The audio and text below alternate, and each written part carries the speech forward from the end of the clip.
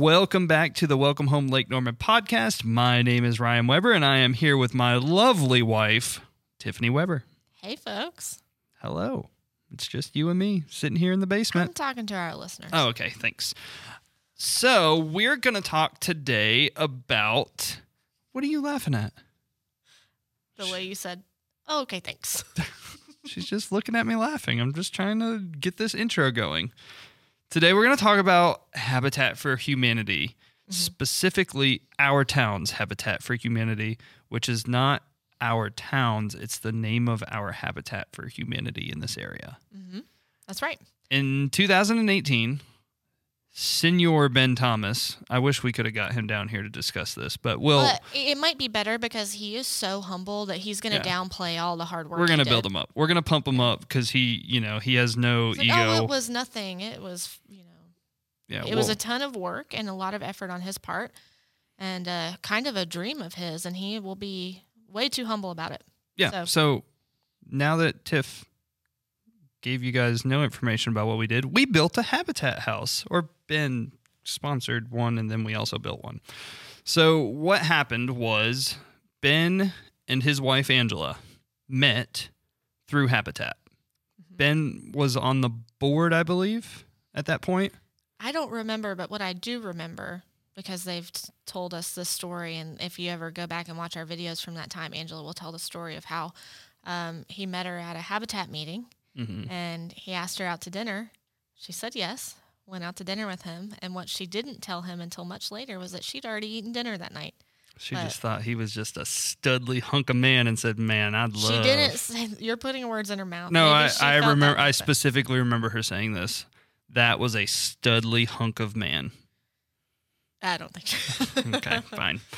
Well, anyway, they met each other in Habitat and had built some houses together and stayed pretty involved with Habitat for, well, that's a long time. I mean, the duration of their relationship, they've been very involved. Habitat's pretty open about that, too. They've been staunch supporters. Right. And so he's always had this goal, or they've always had the goal of building a Habitat for Humanity house. And so he raised some money in addition to providing capital of his own to build his own house. And so I think it was $75,000 total. And what that did was be able to build an entire house for a family in need.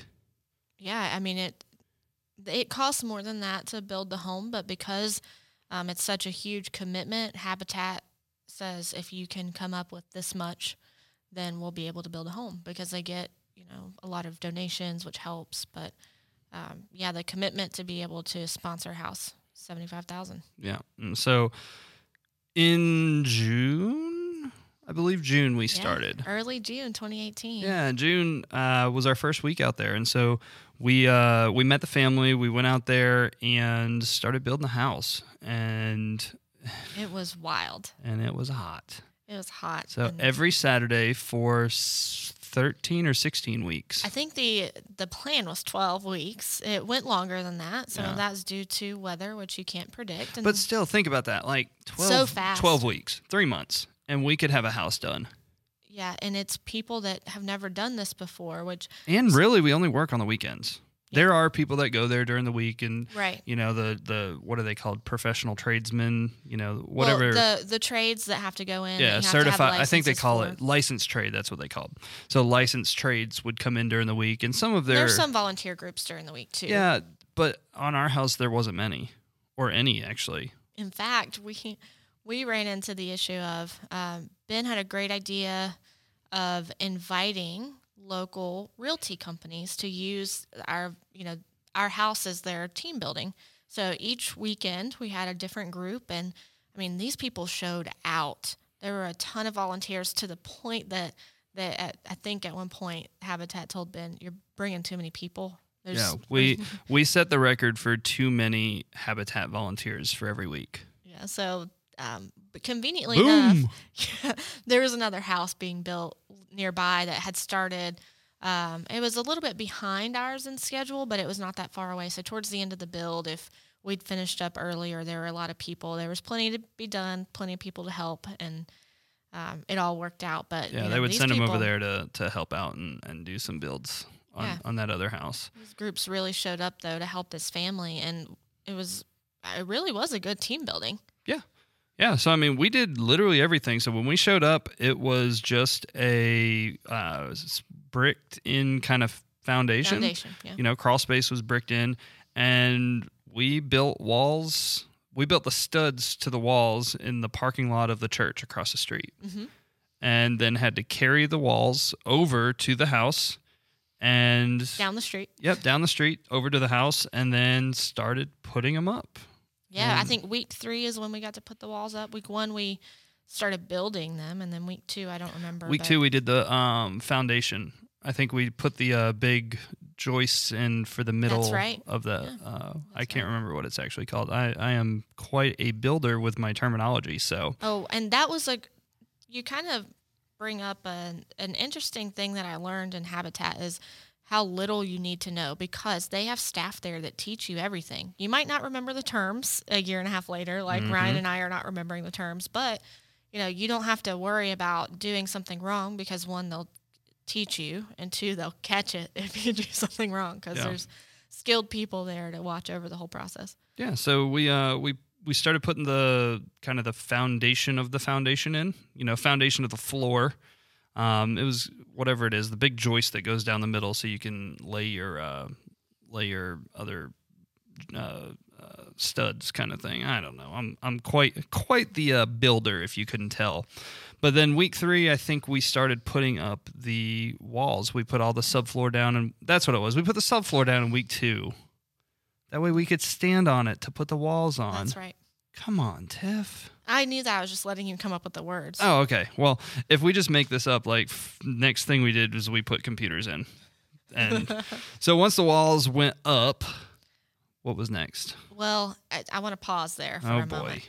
Because once the walls went up in week 3, that was pretty powerful, because Elena, one of the homeowners, she'd had some errands to run that morning, and they have to put in a ton of effort and work. Yeah, I think it's 250. I could be wrong. It might be actually like 400 or 600 hours. But they'd already put in well above their number of hours, but they were also working on their own home. But that particular morning, she had some obligation with her children, so she'd come up right after the walls were put up, and I was lucky enough to be able to basically walk through the rooms of her house with her the first time. And at one point she looks at me with wide eyes, and she says, "I'm sorry," and just starts crying. Like, there's no need to be sorry. This is awesome. Well, it was great for the kids, because you were walking through and you were pointing out, this is your room. Whose room's this? And, they got really excited. And once the walls started going up, it kind of made it real.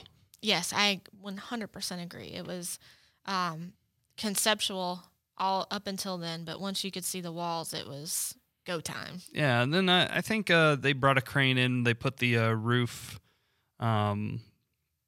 whatever those are called, roof things. Trusses?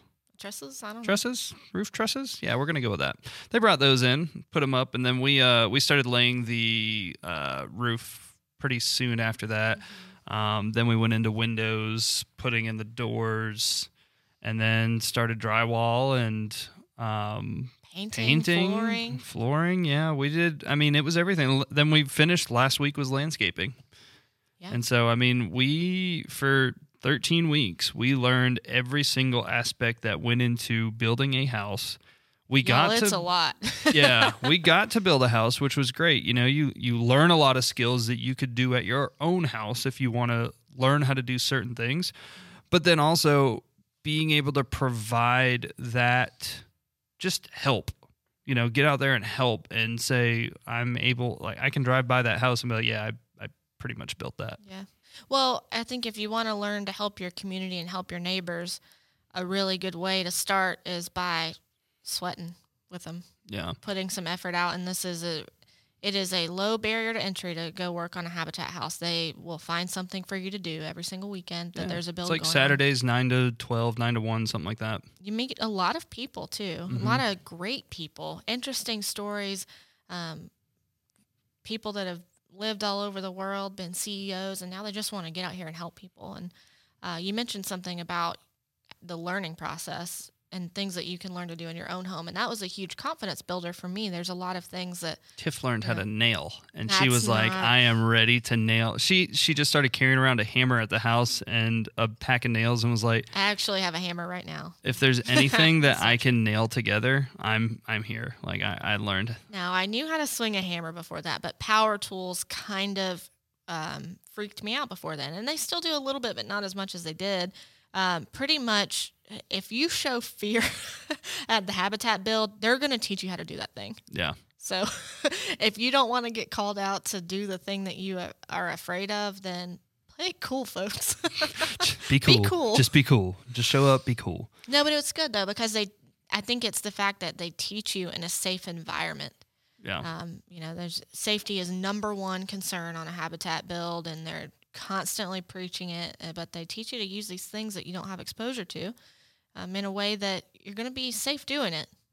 Yeah. And I mean, the lower income housing crisis is a real thing here in Mooresville. We're a very affluent area. The Mooresville area has an average house price of I think it's like $430,000. It's something that's pretty high. And so the houses that are under 150,000 are like non-existent, or they're just in shambles. They need a lot of work. And so that's why doing something like Habitat's so impactful in the community, because you can make a difference. You can make a huge difference in something that is very in need of this area. Yeah. And there's some misconceptions about Habitat that, I didn't even know this until we got involved through Ben, is that these homes aren't free. No, they still have to pay for them. They pay a mortgage. Yeah, they get the Habitat basically finances it, and I think they try and give them a 0% mortgage, but they still have to pay back the whole house. Right. Yeah. I mean, these you have to meet. I shouldn't say just certain requirements. They're not easy requirements. No, it's a ton. And you have to really put, your sweat equity is what they call it, your sweat equity into it by helping other people build their homes. You're on a list and, it kind of goes in order, but you've got to meet the requirements and put your effort into your community and your neighbors before you can qualify for your own home. And then you pay for it. So none of this is not, I think people fear that, I hate to say the term free handout, but they fear that it's a free handout. That's not it at all. No, they have to work very hard to, first off, just qualify. The homeowners in the house that we built worked a lot harder to get their home than I dare say you and I had to get ours. I know that's a bold statement, but I mean, we've worked. Maybe physically, yeah, for sure. Oh, for sure. And time commitment. Yeah. We didn't have to put in, 400, 600 hours of building houses to get ours. Right. And I mean, so if you're just kind of moving into this area or in the Mooresville area and have been considering how can I help the community, the lower income housing is a big issue. Habitat is always looking for land, donors, sponsors. And you had talked about this where it's $75,000. What if I got 10 friends and we built our own house, kind of, I'm not going to be able to spend $75,000 on my own, but what if we could get 10 people that put in $7,500? That's going to be a huge, huge impact for being able to help a family. Yeah. And we're not minimizing the financial commitment it takes to sponsor, it's huge. You think about the power in numbers of, the different community groups we have or friend groups that if you care and you want to make a difference financially for someone that needs a home that we don't have affordable housing available to them, then that's a great way to do it. Right. So if you are interested in kind of finding out more about Habitat or how you can help, OurTownsHabitat.org, I believe, is their website. But reach out, if you get questions about how that process is to actually sponsor a house, reach out to Ben. He'll give it to you straight.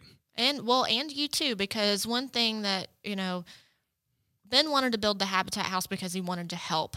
But since we were doing it, why not get some, why not use it for the purposes of business? Why not let people in the community know we were doing it so they could help, for one, But Yeah, two, I mean, the stigma on it, I made it into a marketing thing, but the marketing was not for growing our business. It was more for awareness. right. Hey, we're out here. See, we're volunteering and donating. It's doing good in the community. You Let should people as well. follow progress. That's a good Right. way to do it too. So if you have if you already know you're going to sponsor a house or you're wanting to, and you want to figure out a way to make it impactful or let people follow along on your journey that can't physically be here, then Ryan's a great resource for how to do that. But also Ben. Yep. The two of you are kind of the experts on this. That's right. That's how we roll.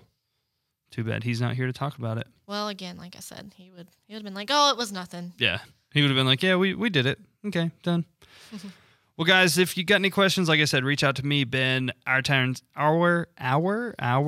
go. OurTownsHabitat.org is the one that's here for our local Lake Norman community, and I'm sure they would take any donations or sponsorships or volunteers that are wanting to help out the people in this Lake Norman area. So I appreciate you guys listening, and we will see you next time on the Welcome Home Lake Norman podcast. Thanks for listening to the Welcome Home Lake Norman podcast. We hope you enjoyed the episode.